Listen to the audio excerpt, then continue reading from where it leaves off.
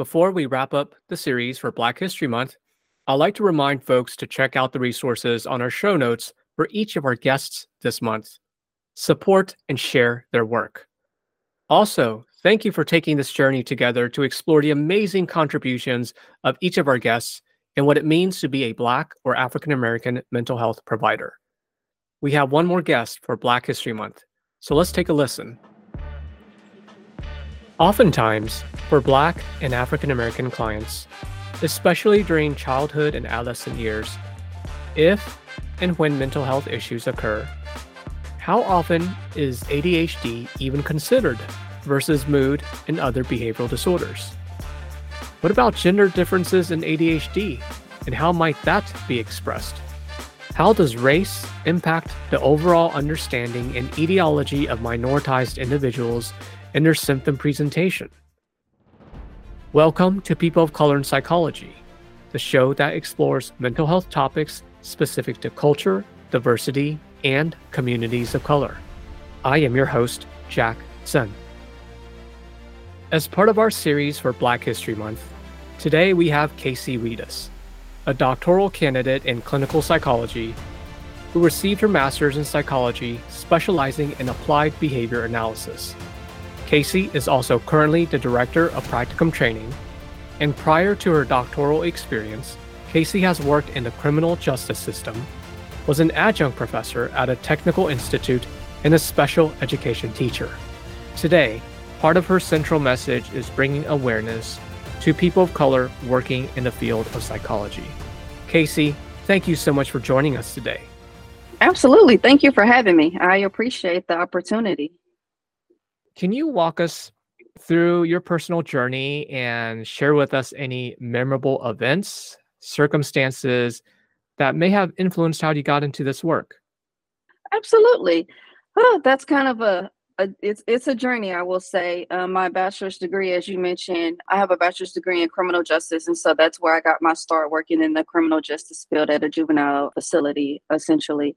And so through there is when I really started to enjoy studying human behavior. It actually kind of started in high school when I was afforded the opportunity to take criminal justice classes in high school. That led to the undergraduate degree in criminal justice.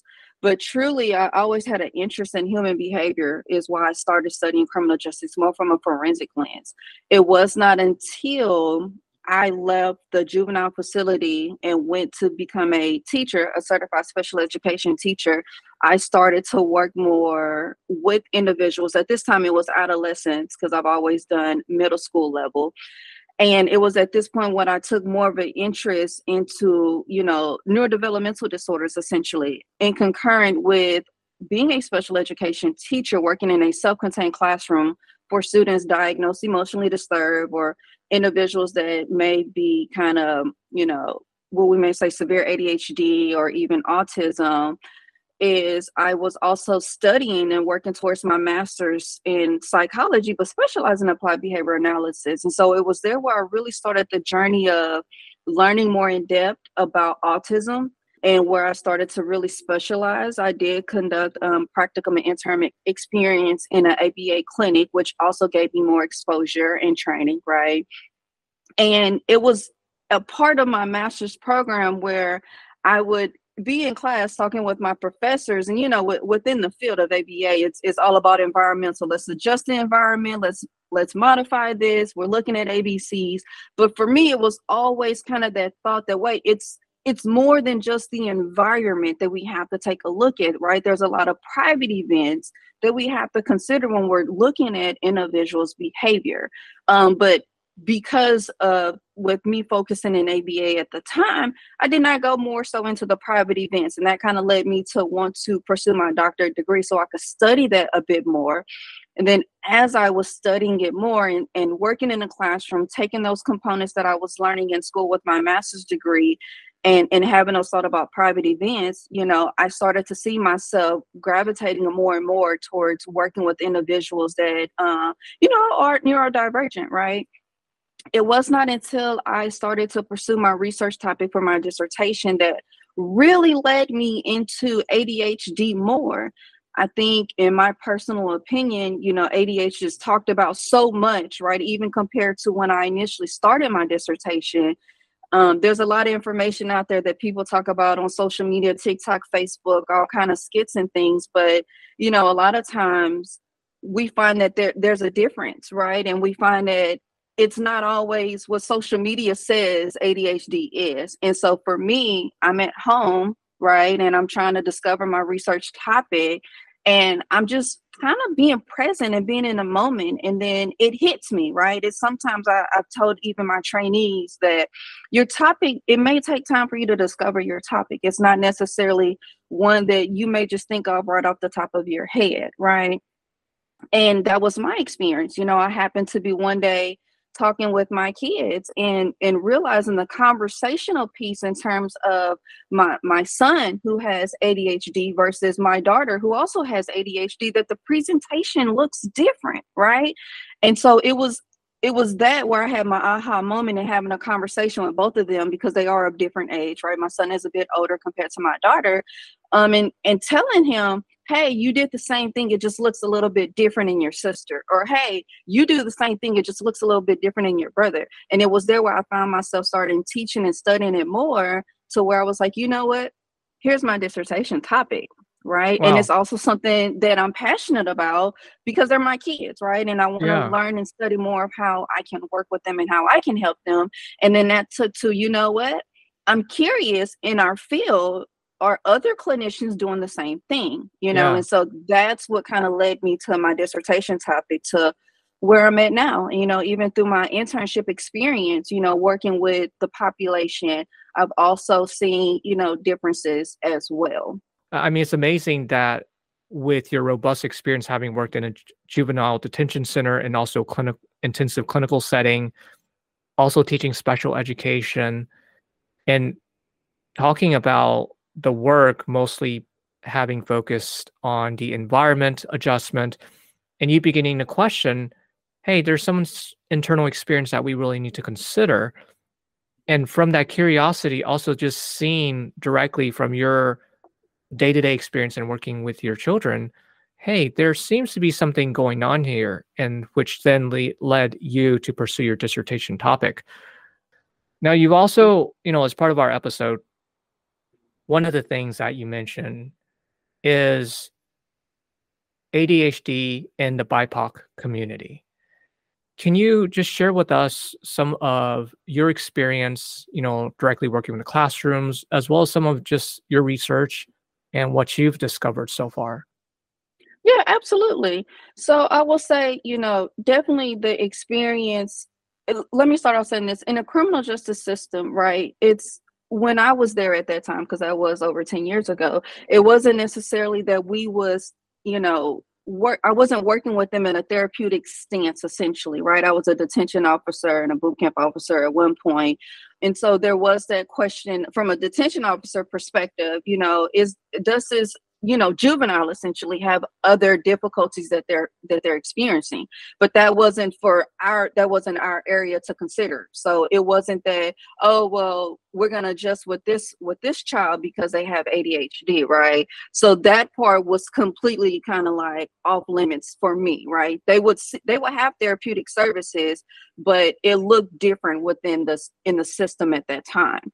Now, when going into the classroom setting, because this gave me the opportunity to be more hands-on and kind of learn and experience that, from an adolescent standpoint, because that's the population I worked with at the time for 6 years, was looking at those differences, right?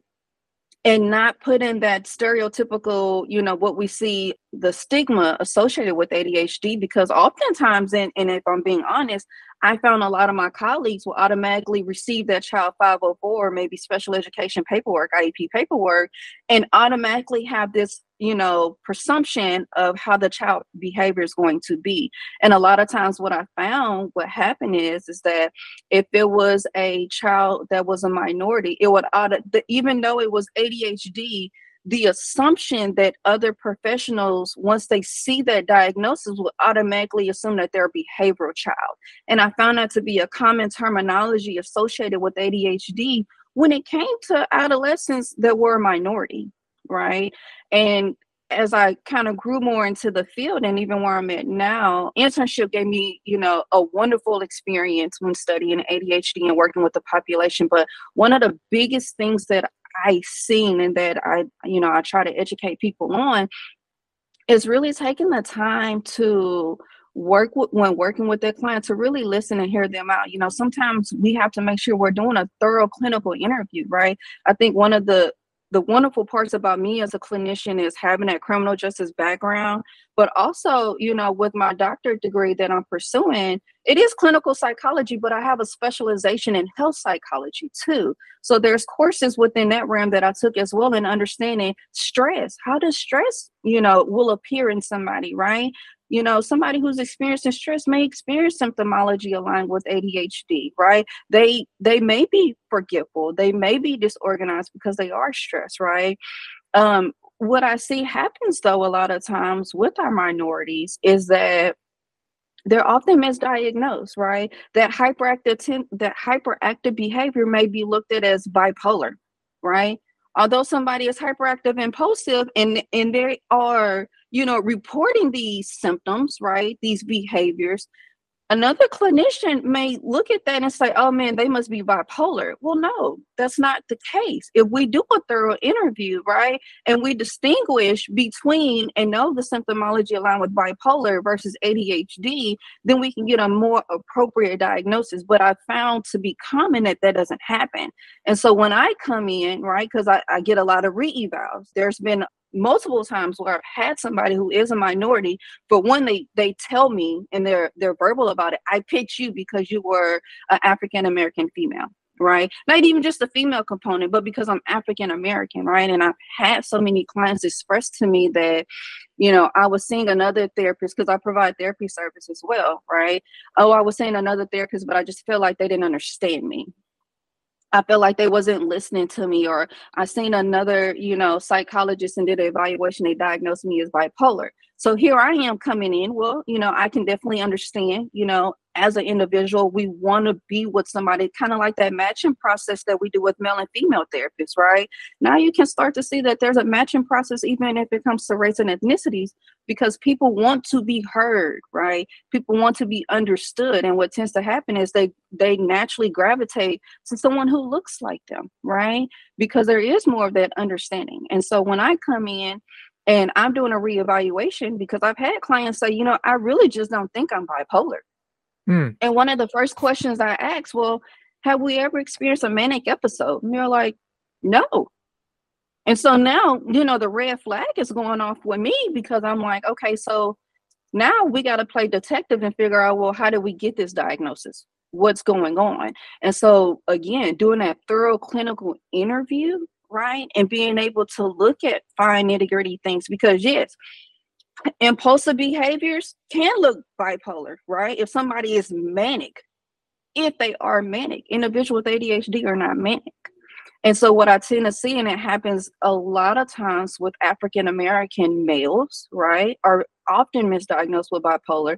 But interesting enough, recently I've experienced women coming in, African American women being diagnosed with bipolar disorder when in fact it may be ADHD, or even just depression and anxiety, right? And this is a vast ages. I've had clients from adolescent all the way up to a recent one. She was in her 50s saying that she was diagnosed bipolar, but I always felt like that wasn't the case, right? And so a lot of times what I find is that if we just take the time and listen to our clients, right, and we do a thorough clinical interview, we're not just taking, high level view of when we probe symptomology and say, okay, do we find ourselves to be fidgety? Do we find ourselves to be hyperactive and bouncing off the walls, right? They may say yes, but now we got to dig further. What does that actually look like? Right? What does it Because look like, that's and what we, what's the source? Like, what's the reason for you being fidgety? Because I know, yes. having several talks, and I know you describe yourself as being passionate, and and so how do we? And this is unfortunate because we're talking about low context versus high context cultures, and then so Mhm. if someone is highly expressive with passion, how does that get misconstrued as a mood issue or a mood Right. concern, as opposed to this is just how I express. This is just how my culture, my culture expresses certain things. And huh, okay. And so I love the example you mentioned, which is, the possible misdiagnosis. Now, in terms of, the BIPOC community, particularly in a case of African American and Black clients that you've worked with, just out of curiosity, did you notice how some of the ADHD presentation gets expressed differently, or the reason, like underlying reason for it, is different?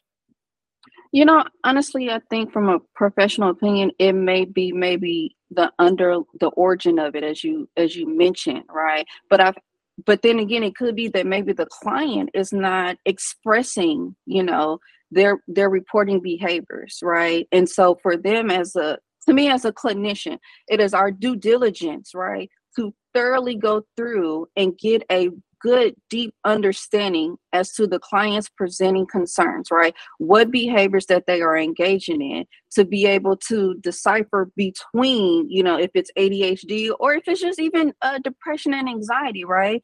And I've even seen it vice versa, right? When it comes to diagnosis or even combined together, it's more so what I have found in my experience when I'm working with clients and I ask them, okay, are we hyperactive, right?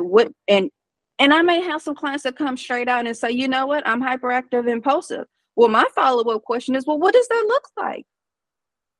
What does that look? You're telling me you're hyperactive and you're impulsive, but what does that actually look like on a day-to-day basis, right? And then I'm looking at engaging to see if there's significant functional impairment, right?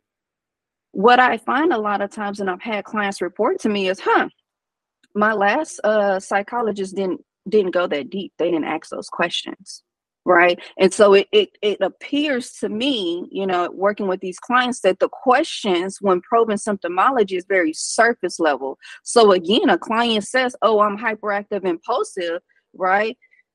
Another clinician may just automatically, for whatever reason, think bipolar, or they may think something else, right? When that's not necessarily the case, or even may say ADHD, right? Because I have worked with individuals that have been misdiagnosed with ADHD, and I've worked with individuals where, ADHD has been undiagnosed and they've been suffering for years until they finally get a response, And so what I find that it could be essentially that, and I'm not saying this for all clinicians. I don't speak for all clinicians. I only speak for myself. I just want to throw that out there. But what I find as I'm working with these clients is that perhaps, there's not a lot of deep, underlining probing of symptomology to really get a clear picture if this is ADHD or if it's not ADHD. And if it's not, then what is it? Yeah. You're talking about part of this, the depth of the clinical interview. I am also Yes. curious about differential treatment. This Mm-hmm. is a podcast about people of color in psychology. We talk about racism, and I just can't Yeah. help and think about the context of, well, are you giving your white clients a little bit more time? Are you giving your, Black and brown clients a little bit less time? I don't know. Also, the environment in which they're in. Are there certain biases that occur? These are just thoughts that I'm having. I'm actually curious what your observations have been. No, absolutely. I am very big on, as a clinician, checking my bias, right? That was definitely drilled into me in internship, right? Into all of us, that is a key component when working in our field, is that we want to be able to check our biases. I will say for me, I am very mindful of that. But I treat all of my clients the same when they come in for this clinical interview. I'm trying to see, regardless, of your race or ethnicity, what your presenting concerns are, right? I'm trying to get deep dive into what's going on, because as a clinician, it's not that I give one more time than the other.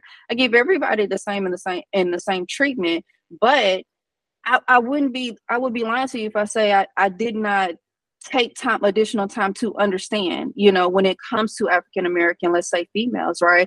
Because there's a lot of research out there, and there's growing research that symptomology might present different in us, right? As time evolves, right? Naturally, as human behaviors evolve, things do look different as time goes on, right? And so it's being mindful of that, because what someone may see as, that emotional dysregulation and may automatically say, oh, well, they're aggressive. Well, it's not that they're aggressive.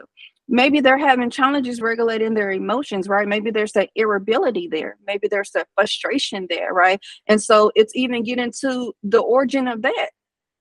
Because if that emotional dysregulation occurred at the same time of those developmental periods, right? Because emotional dysregulation is a component of ADHD.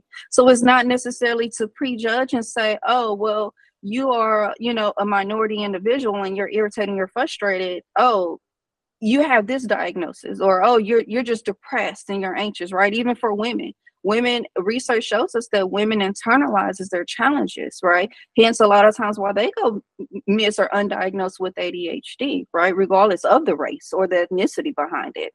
And so for me, again, going back to your question, it's not that I treat them or give them different time or treat them differently. I take the time to listen to what my client presenting concerns are, right? And it may look different because there have been clients I've worked with and do work with that are African American female who have sought me because I'm an African American female, right? And those are conversations we have, whether they're at work in a corporate office or wherever it may be, that, I'm irritated, I'm frustrated, and it could be mapped onto those symptoms of ADHD, right?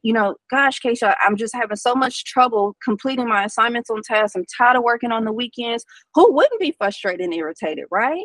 It's not necessarily to say that, oh, because she's an African American female, that now she's, aggressive, or she's, has this attitude, right? The stereotypes that have been associated with African American females is not to say she has an attitude. It's simply she's having challenges regulating and sustaining her attention that is impairing her work performance. And she has seen that. And that is frustration. Who wouldn't be? Yeah. You just hit on something that is so clear. Right, you're talking about a mediating pathway, basically the rationale. Hey, this so-called emotional dysregulation isn't an actual emotional dysregulation. There's a precipitant to it. There's a cause to it.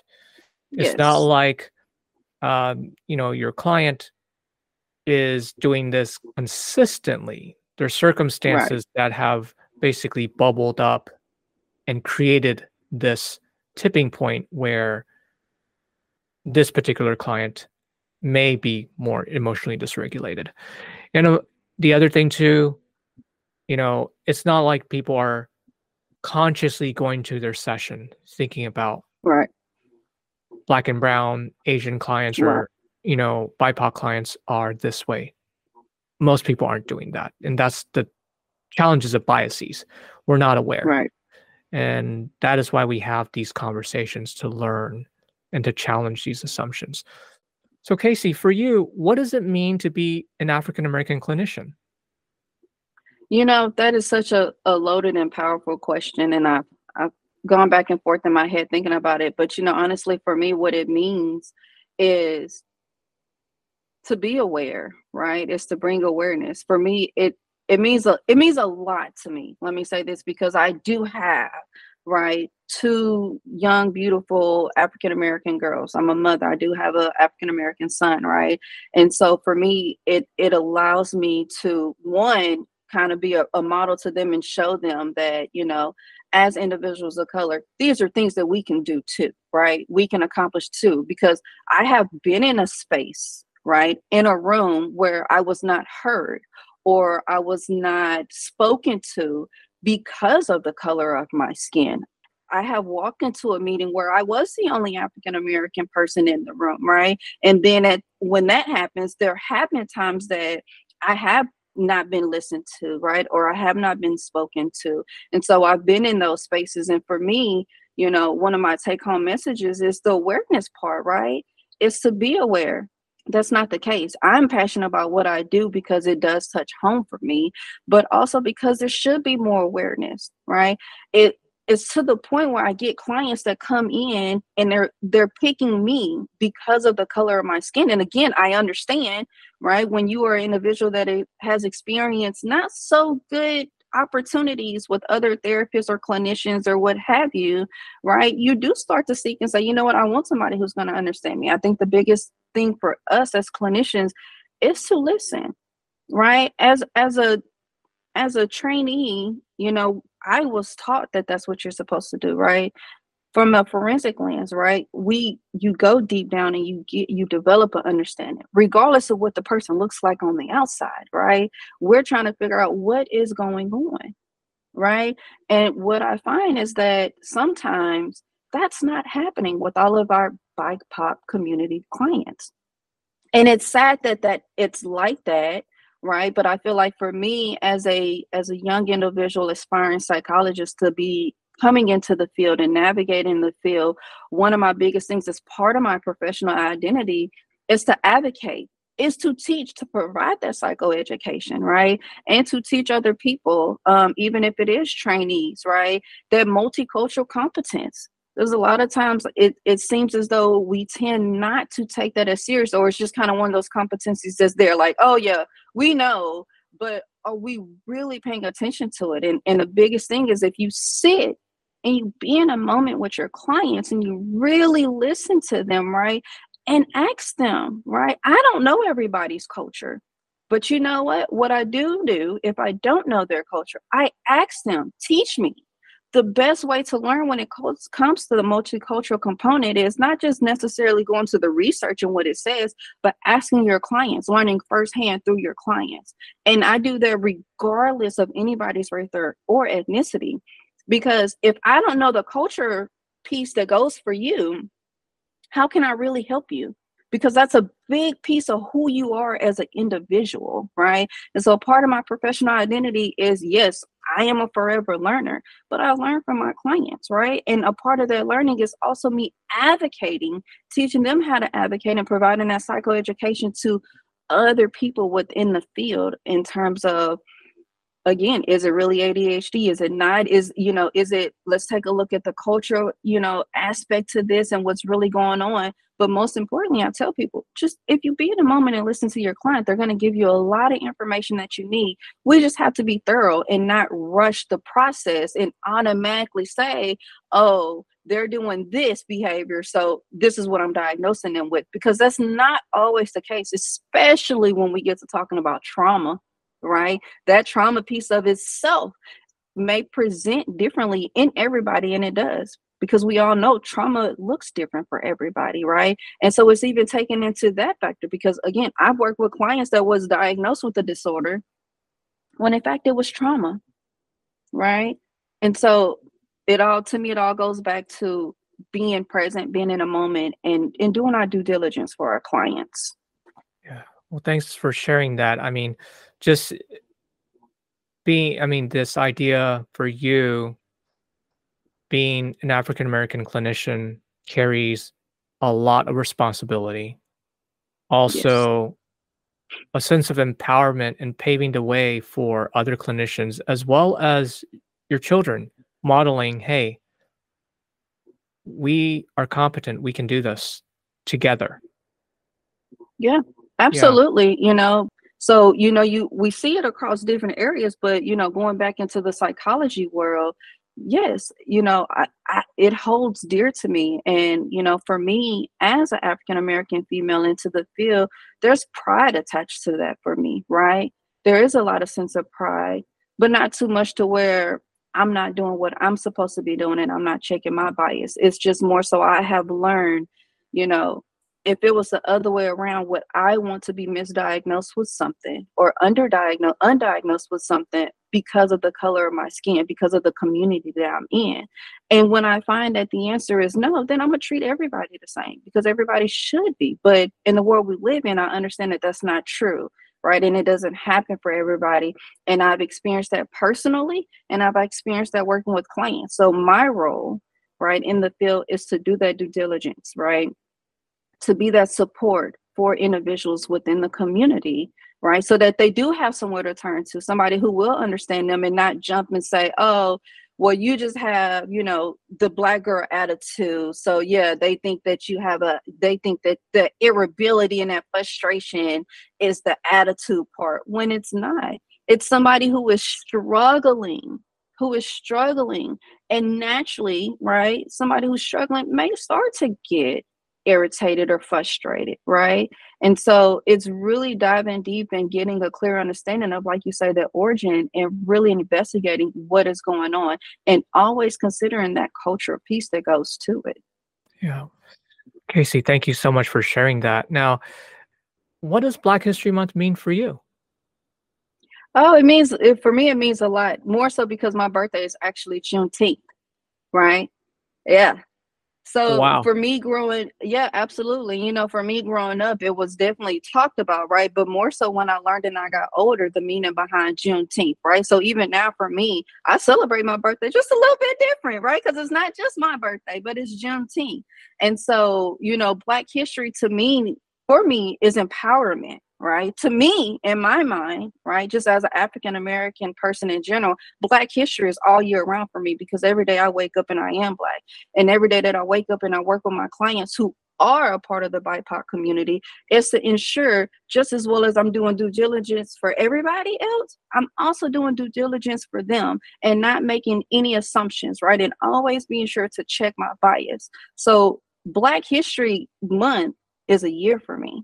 It's every day because it's who I am. And it is a part of my professional identity. And it is working with people who have been misdiagnosed and explaining to them, I can understand, the misdiagnosis and how we feel about that. Let's process through that, right? But here's the diagnosis and here's what I'm seeing. And there have been times that I've had to have those hard, uncomfortable conversations. So again, going back to your question, Black History Month for me, it's not a month. It's all year. All year I am Black. Yeah. Yeah. People, there's been a lot of debate. It's like, month, what are you talking about? I am Black, I'm brown, Mhm. Yeah. Absolutely. I totally agree. Totally agree. So how can we support you? You know what? Initially, supporting me was helping me get research participants for my dissertation. But honestly, I'm at the just about finish line with collecting all of my data. So, in a sense, in helping support me, I just enjoy the opportunity that we are now in network together, right? A part of my professional identity has been, and I've been more mindful at this part of my dissertation journey, getting ready to graduate soon, is networking more, right? The way that we learn is by networking and having these conversations with other professionals in the field, right? Whether they are master level or doctoral level. For me, it's working with everybody in the field. And so for me, the best way to support me, I would say, is to allow me the opportunity to continue to network with you and everybody who listens to your podcast. I really want to be an individual that is more out there than what I have been. I've always kind of been behind the scenes. But now as I'm, being more grounded into my professional identity and growing within the field, I'm just looking for more network conversations, right? More network opportunities to meet people of vast diversities, right? Because that's how we can better support our clients, right? If we are an individual that only sticks within this box of people that we support or that we spend time with, how are we ever going to learn? And if we're not learning, then we're not doing best justice for our clients. So best to support me, honestly, is allowing me to stay in network with you and others.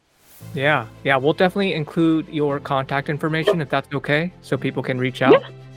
Casey, thank you so much for your time and your phenomenal insight. I really appreciate you. Absolutely. I appreciate you. Thank you. A huge thank you to our listeners.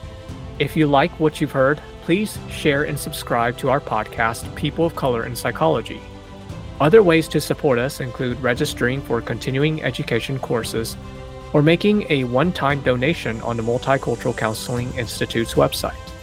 We value your input and appreciate your continued support. You can send us an email, a message on LinkedIn, or send a voice message on our website. Until next time, I am your host, Jack Sun.